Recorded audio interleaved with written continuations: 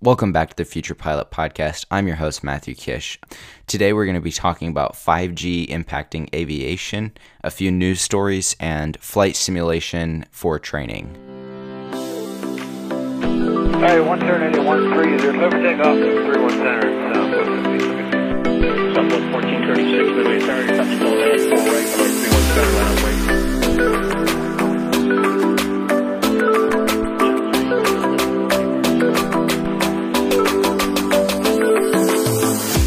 All right, welcome back. Wow, it's been a while. I haven't recorded an episode in about 6 months, actually. So I got really swamped with school when school started, and then my priorities kind of changed. But I plan to start recording episodes a lot more regularly now. So I'm going to talk about myself for a little bit and what my journey in aviation has kind of been for those 6 months and kind of fill you guys up back to date. So I go and get my private pilot's license in about a couple weeks, which I'm really excited about. It's a huge step for me. I've really wanted to do this for years, and the fact that I get to go fly 172 in a couple weeks just really excites me. I got done with ground school, did great at that. I love that, but I think flying a real plane is just going to be a whole other experience. Over those 6 months too, I've gotten to do a lot of networking with people. I've gotten to talk to a lot of people. I'm really interested in corporate now. About a couple weeks after I recorded my episode before this, I got to talk to a couple corporate pilots in a Lear 45, which was really exciting. And then I talked to a NetJets pilot recently on the phone. I'm really looking into corporate, so expect my next episode or one of the next few episodes to be kind of an in-depth, long dive into what it's like to be a corporate pilot. Hopefully I can have a guest on that's even a corporate pilot. If you know any corporate pilots or you yourself are a corporate pilot, I would love to have you on. And that'd be really exciting because I think that'd be just a cool thing to explore. Also, I got a pair of Bose A20s. Love them, hate them. I love them. I got to use them for my Discovery flight recently. They are the best. I couldn't recommend them more.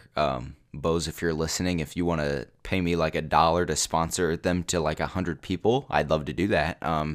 Probably not worth your time, or money. But yeah, the A20s are amazing and I love them. But on to the news stories.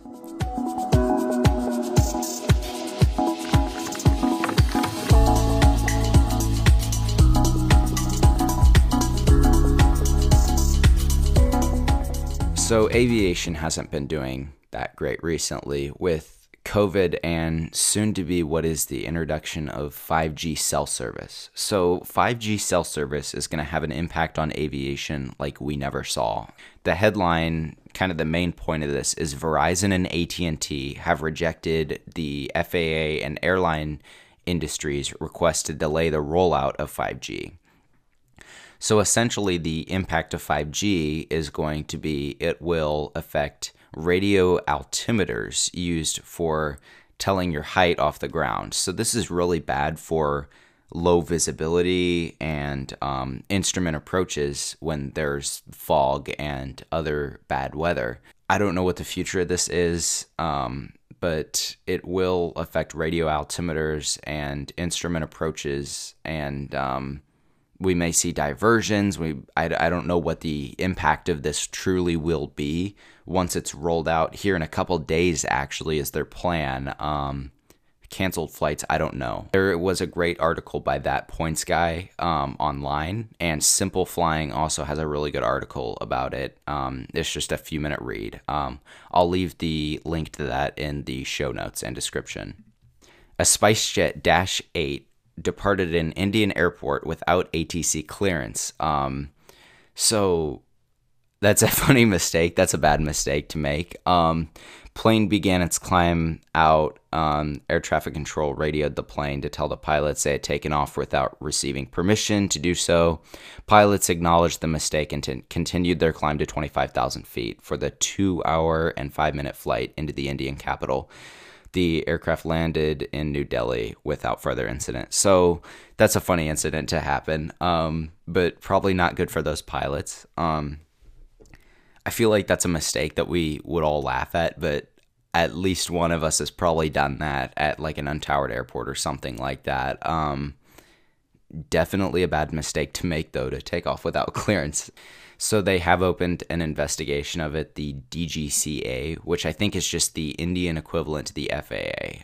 And our final news story, return of the A380 is going to happen in 2022 for British Airways. So personally, I think this is good. I don't see this as like love or hate the A380. I'm personally not the hugest fan of it, but I feel like it's really good symbolically for aviation kind of receiving more of a sense of normalcy and returning to normal, which I think is really good.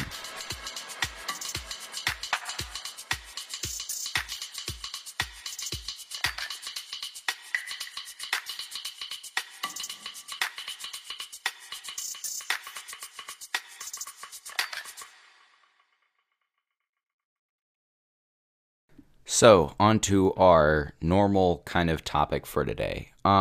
Flight simulation in aviation. This is a personal favorite because I personally have X-Plane 11 and I love it.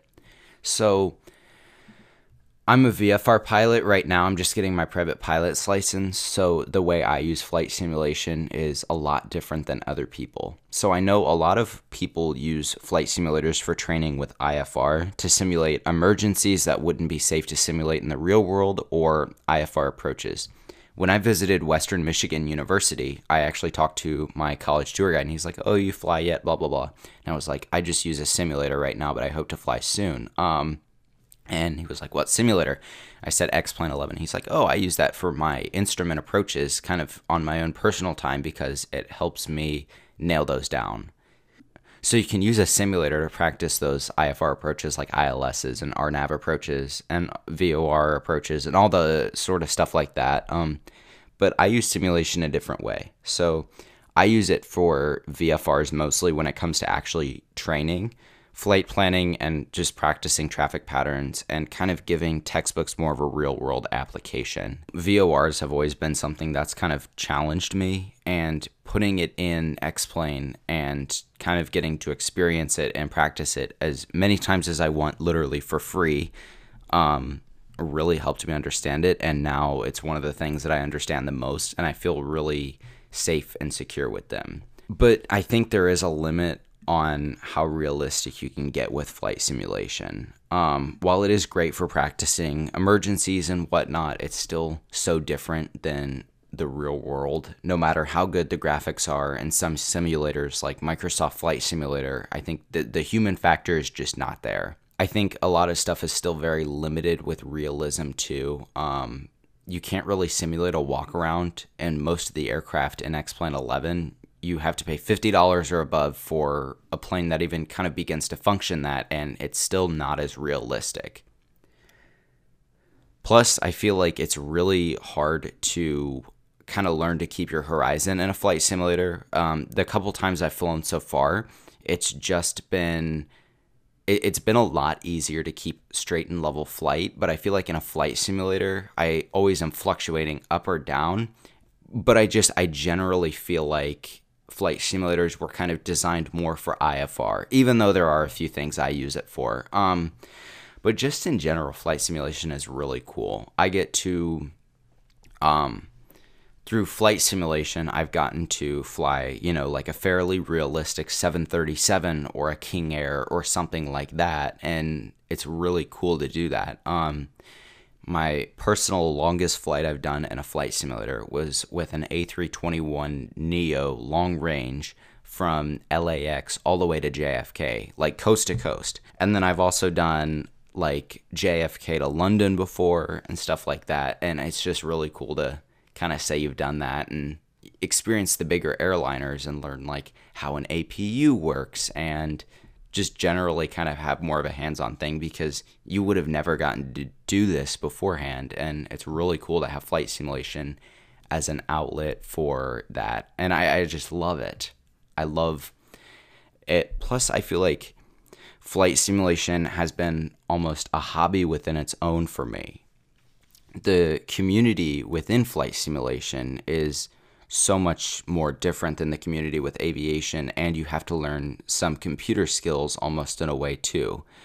I feel like I've learned some kind of odd computer skills through flight simulation. And then I've learned a lot about like computer specifications and hardware and like graphics cards and stuff like that through flight simulation, because a lot of it is you're having to apply technical skill to make your simulator run better or have a higher frame rate or something like that. Also designing like paint jobs or liveries for your planes using Photoshop. So my real world job is video production, and so I've used like Adobe products like Premiere before, and using Photoshop was really cool to design these paint jobs and liveries for yourself, because you're learning how to use Photoshop, and that's a skill I never really thought I would have before flight simulation.